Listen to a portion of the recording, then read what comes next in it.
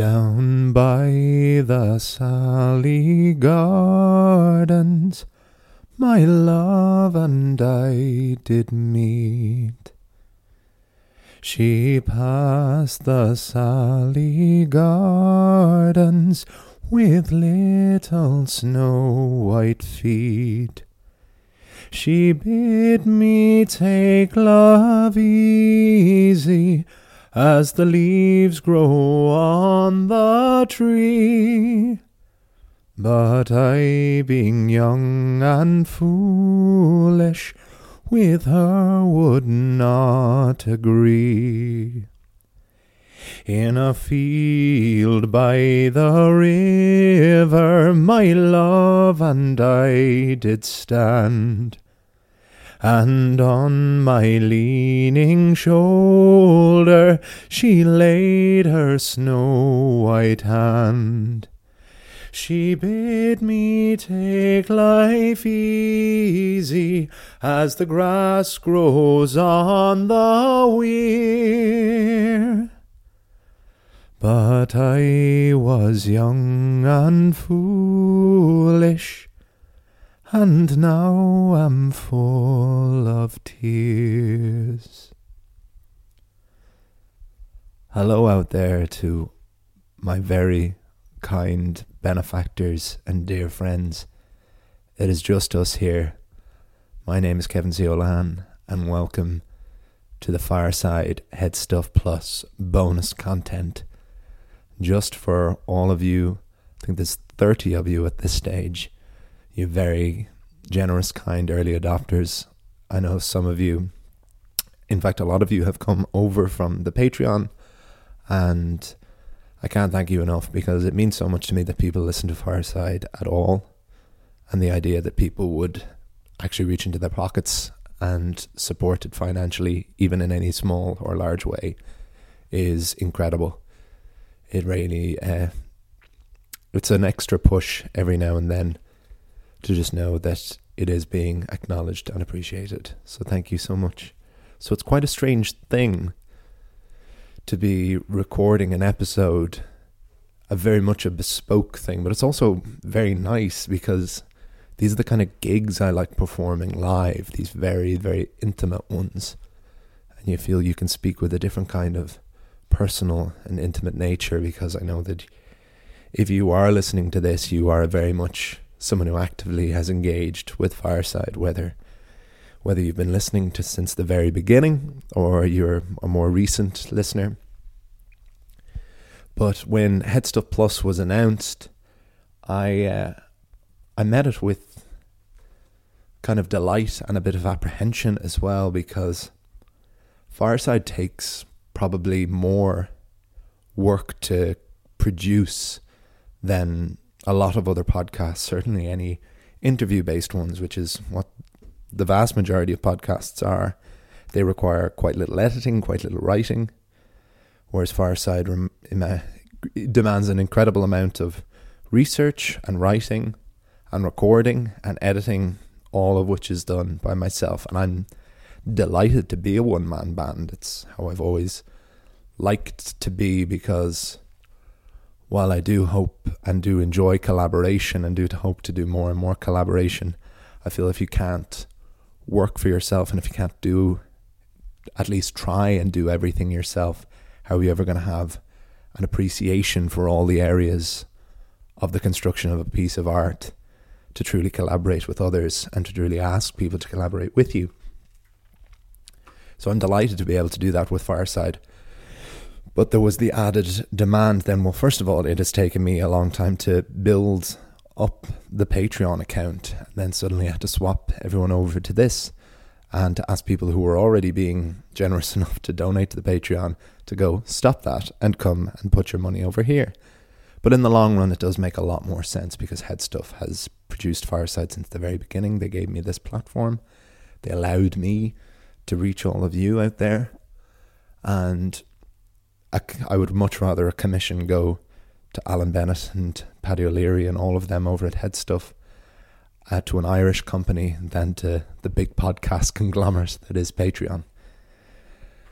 But that's a very long introduction, but as I said, it is a very strange thing to be recording this, but a really nice and different thing. So, in terms of bonus content, that was the other thing that was a bit daunting, was the idea that Fireside taking so much of my time to do, the idea of then having to create more content and a bonus episode to try and do that every month, which has slipped, certainly. I know I had the St. Patrick's Day episode and a few little bits, but I wanted to start doing something a lot more deliberate. If I sound out of breath, it is because I'm in quarantine in Sydney, day 4 for 5-month tour of World of Musicals, and I am in a hotel room that is air conditioned, but has no open window, so it is can be a bit more difficult to breathe. I've turned off the air conditioning. If I get particularly short of breath, I may have to have a gentle whir on in the background. But when I first called out for people to suggest things that they might want me to do as bonus episodes for Fireside, one of the things I suggested was just a reading of some Yeats poetry, because for Poetry Day Ireland I did this Myth in Irish Poetry Instagram Live, which my intention was to release as a bonus episode on HeadStuff Plus, but the audio quality, because it could only be done through the phone, the audio quality just wasn't good enough to be released as a piece of audio. And I would rather give a much more bespoke performance to you all as well, something that genuinely only the supporters of HeadStuff Plus can get. So I floated the idea of reading some Yeats poems and talking about them a bit, as Yeats is basically the godfather of Irish mythology, himself and Lady Gregory. Without the two of them, we probably wouldn't have preserved, or a lot of this Irish mythology wouldn't have come back into focus in the late 19th century and early 20th century like it did. So the first song I sang is from Yeats' very first collection. It's Down by the Sally Gardens. A very simple and beautiful love song that has been in my life as long as I can remember, because my mother always sang it. She sang it and played at the flute, herself and my dad's band. And I did this gig before Christmas, the Abbey Calling, which I talked about a bit on the podcast, I think, where basically we rang audience members up all around the world and gave them these bespoke performances over the phone. And one of the pieces I did was Down by the Sally Gardens, and it's a song traditionally sung by a woman, certainly any time I've heard it. And it was really nice to learn it myself, because it's a beautiful piece a cappella, so short but perfect, very much like a good poem should be, but that works so well musically to its tune. But following that, the first poem I'm going to read rather than sing, this was probably the piece that made me fall in love with Yeats in the first place, outside of a kind of school or academic context, that I came back around to myself. It's a poem that I had to perform in a gig just after I came out of college. And I'm someone who's always been quite adept at learning lines. I like very lyrical songs. I'm performing Modern Major General from Gilbert and Sullivan in this show right now. And I love that. That's my crack, to learn very, very dexterous, very lyrical stuff. But I remember learning this poem for this gig, and it was the first time I realised how it's a different thing to learn a poem for a piece of performance, because a poem, more than any other piece of prose or drama, demands absolute perfection in how it's spoken. Every syllable has to count, every word has to count. And it presents this new challenge, and it is this kind of interworld of performance, because you can't speak it totally naturally, because it isn't a piece of dialogue. But also to get into this very sing-songy way that people can sometimes read poetry can be pleasurable for a listener, but then you'll very quickly nod off and stop paying attention. You'll more kind of get lulled into it. It's a poem that I have read on the podcast before when we talked about Angus Og, who's been reappropriated as the god of love, Angus of the Tua de Danann. And it is called the Song of Wandering Angus. I went out to the hazel wood because a fire was in my head, and cut and peeled a hazel wand, and hooked a berry to a thread. And when white moths were on the wing, and moth-like stars were flickering out, I dropped the berry in a stream, and caught a little silver trout. When I had laid it on the floor, I went to blow the fire aflame, but something rustled on the floor, and someone called me by my name. It had become a glimmering girl, with apple blossom in her hair, who called me by my name and ran and faded through the brightening air. Though I am old with wandering through hollow lands and hilly lands, I will find out where she has gone, and kiss her lips and take her hands, and walk among long dappled grass, and pluck till time and times are done the silver apples of the moon, the golden apples of the sun. This piece is one of Yeats's earlier works. It's from his third collection, I believe, The Wind Among the Reeds, from 1899, I think it is. Yes, 1899. That's around the time he was collecting the fairy and folk tales book that so much of Fireside comes from. And I have this little book of Yeats poems. When I was 22, my mother just bought a new car, and she wanted to take it for a drive. So herself and my father decided that they would go to Sligo in the northwest of Ireland. And they asked me if I would like to come. And it was the first time I remember being an adult and being asked to come on a trip with my parents. And it was the first time probably I consciously hung out with my parents, treating them as adults with me as an adult as well. That's a marvellous thing if you have the opportunity to do. I loved it so much. And I'd never been to Sligo. I'd never been to this ancestral home of Yeats. And so I said I would come. But what I wanted to do was to go to Yeats's grave and buy a collection of Yeats poetry and read it over the course of driving around the county of Sligo. And that's exactly what I did. I got this little book of Yeats poetry at the gift shop in Drumcliff Cemetery, where Yeats is buried. It's very, very dear to me, and I've had it ever since. So I've had it for 6 or 7 years now, and it comes with me everywhere. It's with me in Australia right now. I think it's the only physical book I have with me, as I have my Kindle now to reduce weight for travelling around. But I always like to keep at least one physical book with me, and if I had to only pick one, it probably would be this book of Yeats poems.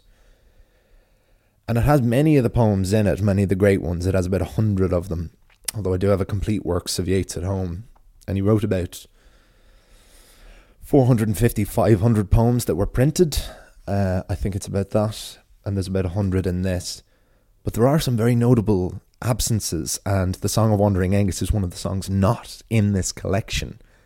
Luckily, I know it mostly off by heart, having performed it. It's recorded on my Irish album. But I was always very disappointed that it isn't, because it is one of the... Yeats's earlier work is criticised very heavily because it's very late romanticism and it's quite imitative, and it just isn't considered as sophisticated and as genre-changing as his later work, some of which I will read today.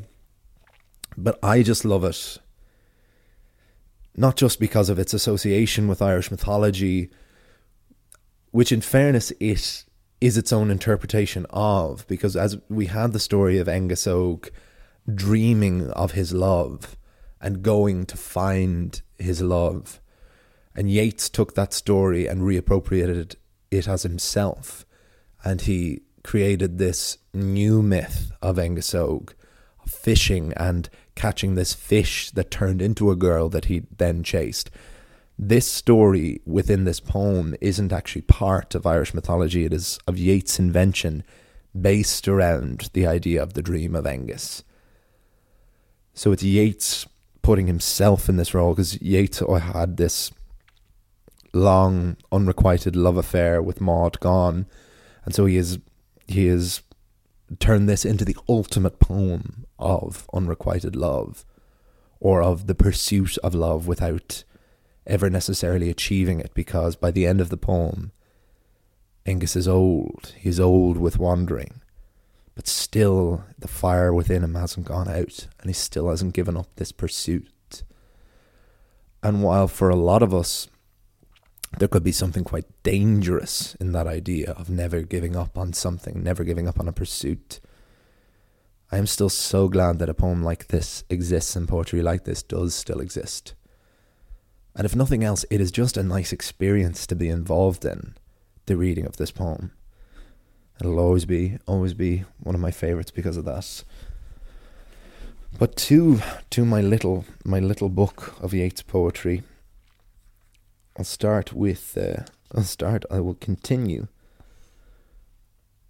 with another piece that I performed in the Abbey Calling. This is quite an interesting piece in terms of its title, because this is either known as A wishes for the clots of heaven, or He wishes for the clots of heaven. And A is one of the children of Lear, although I'm quite unsure if that it is that. It's probably not that specific A that Yeats is referring to. A spelled A-E-D-H, one of the more tricky pronunciations if you don't have a kind of grasp or an idea of the unpredictable pronunciation of the Irish language. But this was a piece I performed in the Abbey Calling as well. It's certainly the final line of it is probably the most famous in Yeats. And it's still one of his earlier pieces, but it's where he starts to approach less lyricism and just word perfection. So this is A wishes for the cloths of heaven.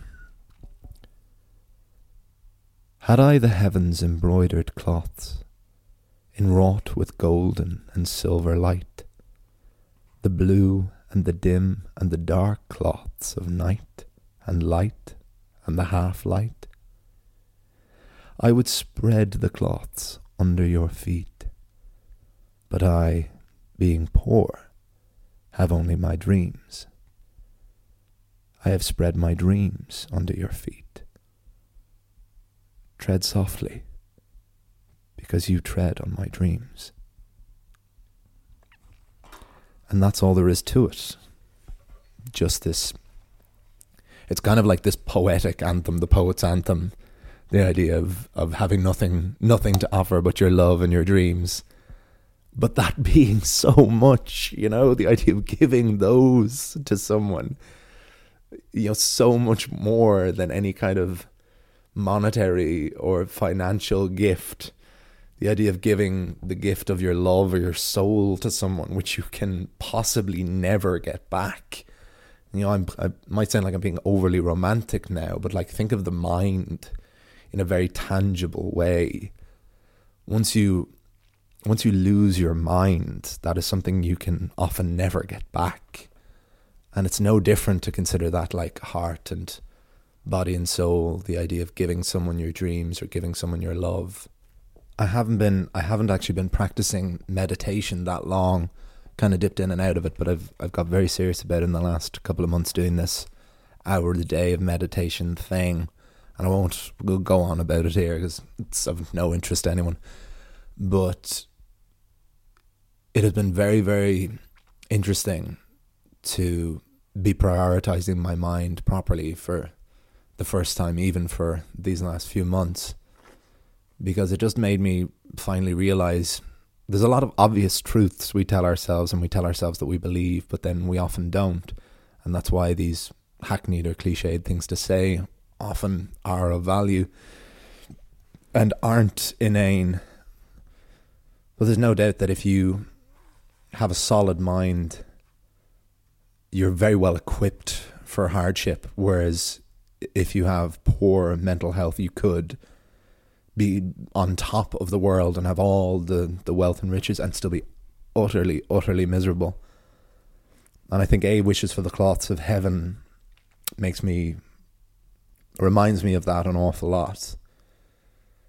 The idea of having nothing to give someone but your mind and your heart and your body, and the inherent value of that.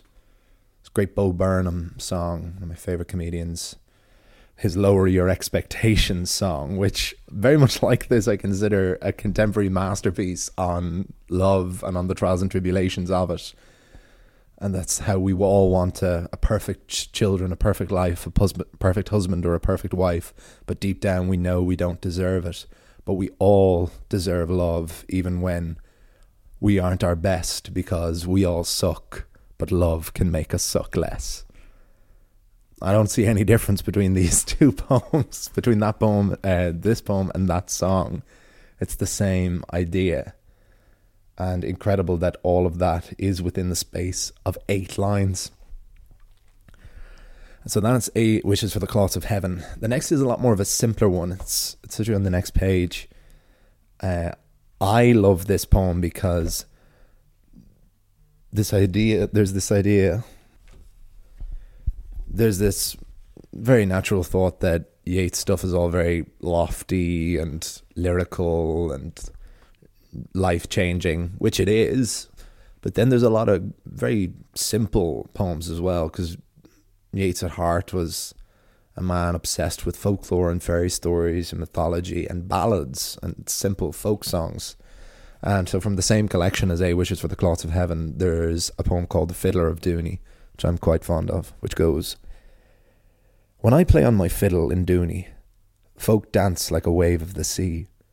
My cousin is a priest at Kilvernet, my brother in Macharabree. I passed my brother and cousin, they read in their books of prayer. I read in my book of songs I bought at the Sligo Fair. When we come at the end of time to Peter sitting in state, he will smile on the 3 old spirits, but call me first through the gate. For the good are always the merry, save by an evil chance, and the merry love the fiddle, and the merry love to dance. And when the folk there spy me, they will all come up to me, with "Here is the fiddler of Dooney," and dance like a wave of the sea.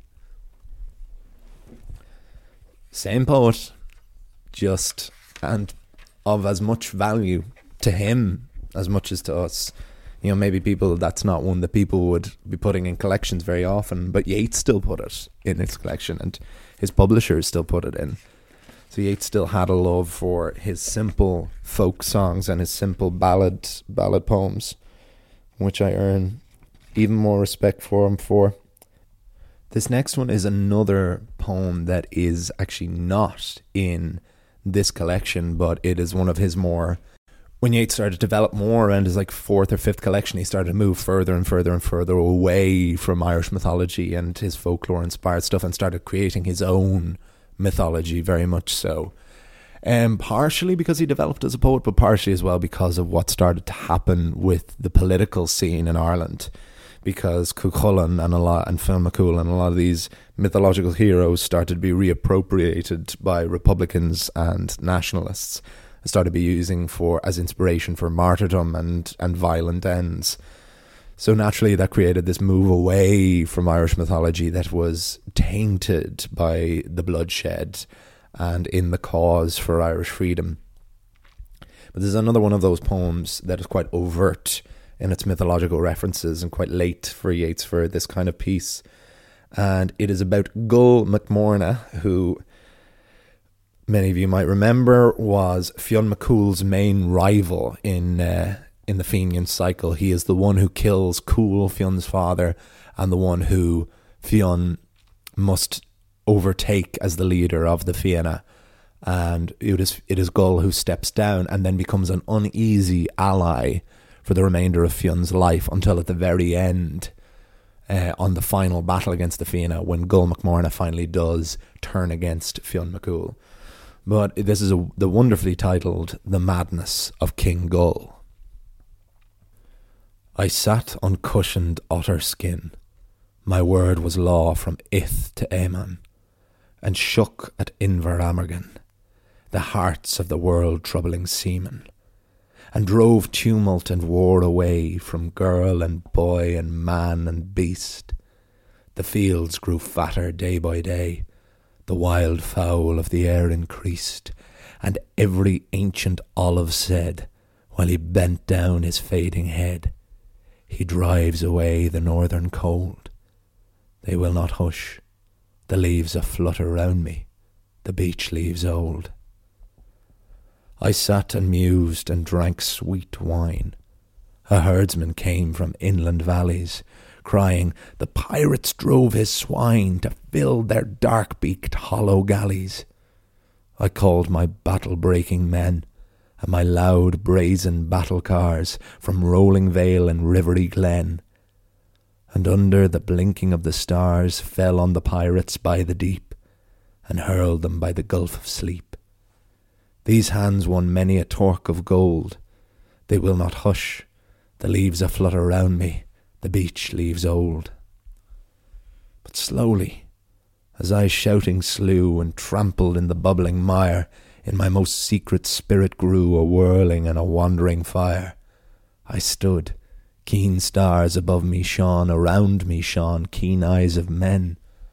I laughed aloud and hurried on by rocky shore and rushy fen. I laughed because birds fluttered by and starlight gleamed and clouds flew high and rushes waved and waters rolled. They will not hush, the leaves a-flutter round me, the beech leaves old. And now I wander in the woods, when summer gluts the golden bees, or in autumnal solitude arise the leopard-coloured trees. Or when along the wintry strands the cormorants shiver on their rocks, I wander on and wave my hands and sing and shake my heavy locks. The grey wolf knows me. By one ear I lead along the woodland deer. The hares run by me growing bold. They will not hush. The leaves a-flutter round me, the beech leaves old.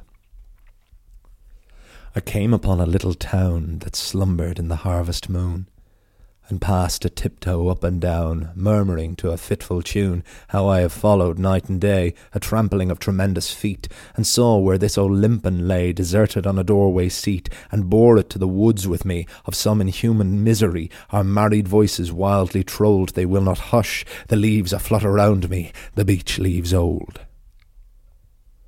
I sang how, when day's toil is done, Orchil shakes out her long dark hair that hides away the dying sun, and sheds faint odours through the air. When my hand passed from wire to wire, it quenched with sound like falling dew the whirling and the wandering fire. But lift a mournful ulalu, for the kind wires are torn and still, and I must wander wood and hill, through summer's heat and winter's cold. They will not hush, the leaves a-flutter round me, the beech leaves old. Jesus, what an experience that poem is. That is, I spoke earlier about how, poetry is like this inter-performance where it's not quite naturalistic because, it isn't dialogue, it isn't real spoken, it's a heightened language. But then you don't want to get into this sing-songy tone as well, which is very easy to go into, and I'm sure I still do from time to time. But I actively pursue against it. But this is poem. This poem's quite different because this is very much like it is this dramatic monologue from the perspective of King Gull, and it's like the Song of the Wandering Aengus. It's a side of him and this journey of him that we don't really see before, since it's totally unique to Yeats. But what an incredible journey and descent and an exploration of madness. It isn't a poem I've studied a huge amount. It's one I just discovered in actually the Oxford Book of Irish Poetry I got a couple of years ago, and I had to include it. I'm gonna keep trying because there's a few more I want to get in before we wrap things up, and if I chat for ages between all of them, we'll be here all night. But I hope you're all enjoying this as we go through. Again, it's nice. This episode will be significantly less edited than most episodes of Fireside. And there's something quite nice about this that you can really trust. This is me, being myself, sitting in a hotel room in Sydney with a little book of Yeats poems, talking to you 30 people. who knows, maybe after this episode it might grow to more. If you're a person who's been listening since, who's joined since and is listening to this piece of bonus content, you are very welcome along, and thank you for your support. Another very famous one next. Billy Collins, great American poet. He was the poet laureate. Over there, I took his masterclass, which was very, very good. But he talked about how poets can corner the market of themes and of subject matter. And he said that that if you're writing a poem about a swan, you're into Yeats's territory. Yeats basically cornered the market on swan poetry. He had many, many poems about swans, and if you go to Sligo town to this day, when you're wading through the waves of hen and stag parties, if you still look in the river in Sligo town, you'll still always see a few swans. But Coole Park, which was the ancestral home of Lady Gregory, which is where Yeats and Synge and all of them went to write and chat and have the crack. That is where Yeats spent a huge amount of his time, and this is the poem, The Wild Swans at Coole. The trees are in their autumn beauty, the woodland paths are dry. Under the October twilight the water mirrors a still sky. Upon the brimming water among the stones are 59 swans. The 19th autumn has come upon me since I first made my count. I saw, before I had well finished, all suddenly mount and scatter wheeling in great broken rings upon their clamorous wings. I have looked upon those brilliant creatures, and now my heart is sore. All's changed since I, hearing at twilight the first time on the shore, the bell beat of their wings above my head, trod with a lighter tread. Unwearied still, lover by lover, they paddle in the cold, companionable streams, or climb the air. Their hearts have not grown old. Passion or conquest, wander where they will, attend upon them still. But now they drift on the still water, mysterious, beautiful. Among what rushes will they build? By what lake's edge or pool delight men's eyes when I awake some day to find that they have flown away? You start to get into territory here because Yeats bizarrely was considered both a romantic and a modernist poet. And this is kind of the interperiod where you see both of those at play, where he's still writing in a very romantic way, but his language is becoming different and he's starting to experiment with different things. He started being less rooted by form and meter and started really just becoming himself. And it's Yeats's brutal humanity, which is my favourite aspect of him and is probably the least explored by those who just have a kind of passing or schoolroom knowledge of him, because you just picture the monocle and the cape and beautiful words, but there's a brutal humanity to him. Yeats famously said that the only things worth writing about are sex and death, which is not something you could probably imagine him saying. But Yeats, there are very few artists who are considered to have only gotten better with age, because usually at a certain point artists disprove, if that's the word, or disimprove, because usually when they're young there's no pressure for greatness and they can be truly true to themselves. But then once there's an expectation, or worse, there becomes an awareness of genius, that is usually the death of good art. But there's a few of them. Wagner is one, Verdi is one, Picasso is one, Yeats is one. There are a select few artists from throughout history who kind of just got better and better with age. And Yeats is certainly, like, his best poetry is from his last years. It just constantly got better. And yet, because he was not a god or a hero, he was just a man who wrote pretty words. Yeats hated getting old. He was terrified of death. and he had several procedures in later life to restore his virility, tried to cure his old age impotence. And The Wild Swans at Cool, to me, then is a poem about that, is as he's starting to, because if the first poem I read was from like 1898, 1899, this is from 1919, so this is a full 20 years later, and he's alive for another 20 years after this. So he's middle-aged, he's going to be old soon, and he has that realization about how long he's been a poet, how long he's been a success, how long he's been alive, and how he's still in very much a stage of life, like a very virile is just the only word, a very active stage of life, but one day he will not be. There will be a time where he will be alive, as so many of us that are lucky enough to get to old age. There'll be a time where we are alive and less full of action than we once were. And I think that's probably why Wild Swans at Cool is considered one of his good ones. There's two more I would like to read. But do let me know if you enjoy this kind of thing, because I love this kind of stuff, because I write poetry and I'm coming to the end of developing this first collection, and this is so beneficial for me to be reading and talking about poems like this. And I love this kind of thing, and it's not something I can do on the podcast a huge amount. But let me know if you do respond or like this kind of thing, and if you don't like it at all, let me know. This will be the only thing like it, because this is so specifically for you supporters of HeadStuff Plus. You're the only people who will probably ever hear this, and you've taken the time and the efforts to actually financially support Fireside. You deserve to get what you want, and so do let me know. I would be quite remiss if I didn't read the following poem, which is one of Yeats' least mythological ones, but it is very much his own mythology. Probably I think it's the best poem ever written, to be honest. I say in my expert opinion.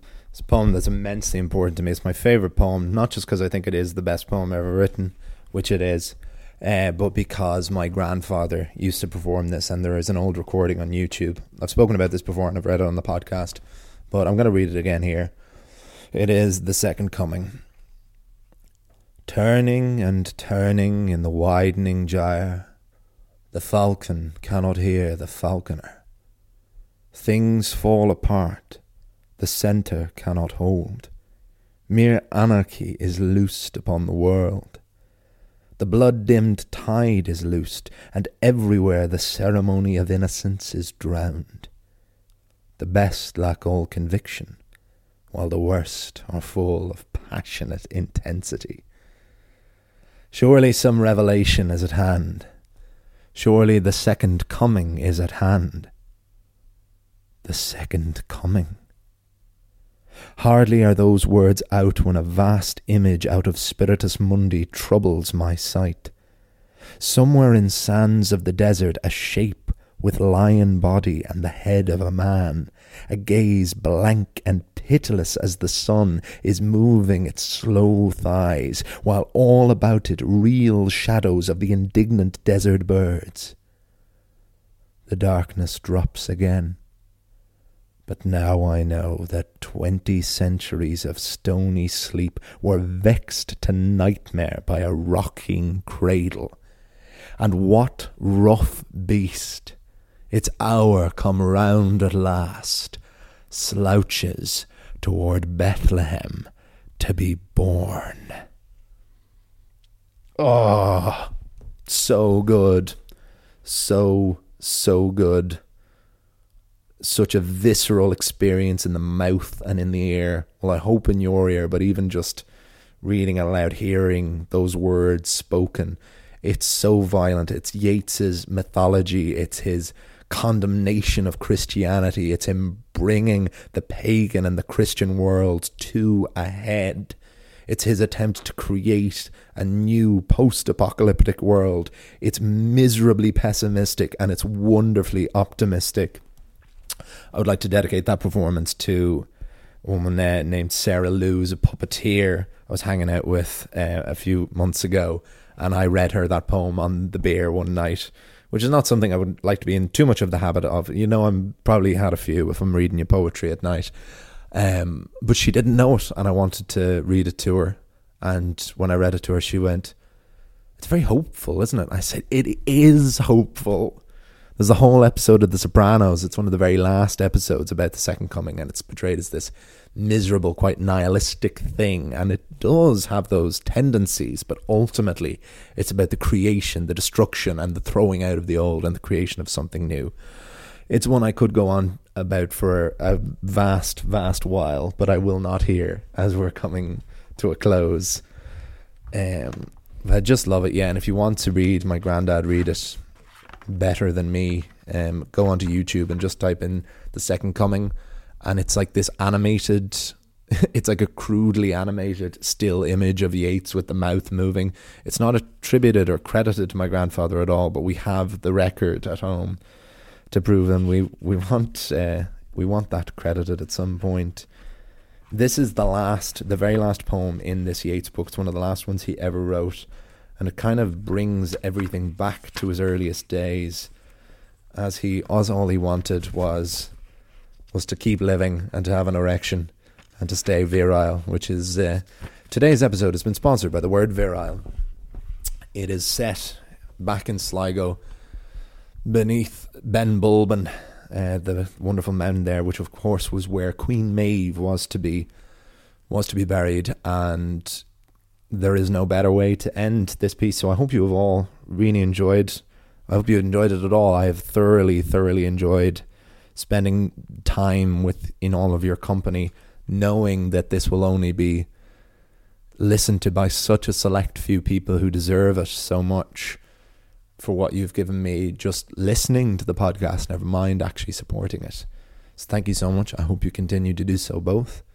And I'll see you back out there. I'll see you for the next piece of bonus material, which you can all let me know what you would like. Message me on Instagram, FiresideBard, or the FiresideBard@gmail.com, because I don't think you can message on HeadStuff Plus, which is something you should be able to do. But it's a new thing, we're trying to make it good, and it'll be good because of all you early adopters. So thank you so much. So I'm going to leave it with this. Thank you so much. This is Under Ben Bulben. Swear by what the sages spoke round the Mariotic lake, that the witch of Atlas knew, spoke and set the cocks a-crow. Swear by those horsemen, by those women, complexion and form prove superhuman, that pale, long-visaged company that heirs an immortality, completeness of their passions won, now they ride the wintry dawn, where Ben Bulben sets the scene. Here's the gist of what they mean. Many times man lives and dies between his two eternities, that of race and that of soul, and ancient Ireland knew it all. Whether man dies in his bed or the rifle knocks him dead, a brief parting from those dear is the worst man has to fear. Though grave diggers' toil is long, sharp their spades, their muscle strong, they but thrust their buried men back in the human mind again. You that Mitchell's prayer have heard, send war in our time, O Lord. Know that when all words are said and a man is fighting mad, something drops from eyes long blind. He completes his partial mind, for an instant stands at ease, laughs aloud, his heart at peace. Even the wisest man grows tense with some sort of violence before he can accomplish fate, know his work, or choose his mate. Poet and sculptor do the work, nor let the modish painter shirk what his great forefathers did. Bring the soul of man to God, make him feel the cradle's right. Measurement began our might, forms a stark Egyptian thought, forms that gentler Phidias wrought. Michelangelo left a proof on the Sistine Chapel roof, where but half-awakened Adam can disturb globe-trotting madam till her bowls are in heat. Proof that there's a purpose set before the secret working mind, profane perfection of mankind. Quattrocento put in paint on backgrounds for a god or saint, gardens where a soul's at ease, where everything that meets the eye, flowers and grass and cloudless sky, resemble forms that are or seem.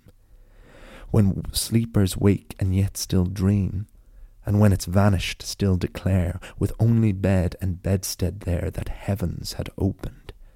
Gyres run on. When that greater dream had gone, Calvert and Wilson, Blake and Claude prepared a rest for the people of God. Palmer's phrase, but after that confusion fell upon our thought. Irish poets, learn your trade. Sing whatever is well made. Scorn the sort now grouping up, all out of shape from toe to top, their unremembering hearts and heads, base-born products of base beds. Sing the peasantry, and then hard-riding country gentlemen, the holiness of monks, and after porters, drinkers, randy laughter, sing the lords and ladies gay, that were beaten into the clay through 7 heroic centuries. Cast your minds on other days, that we in coming days may be still the indomitable Irishry. Under bare Ben Bulben's head, in Drumcliff's churchyard, Yeats is laid. An ancestor was rector there, long years ago. A church stands near, by the road an ancient cross. No marble, no conventional phrase, on limestone quarrelled near the spot. By his command these words are cut. Cast a cold eye on life, on death, horsemen pass by.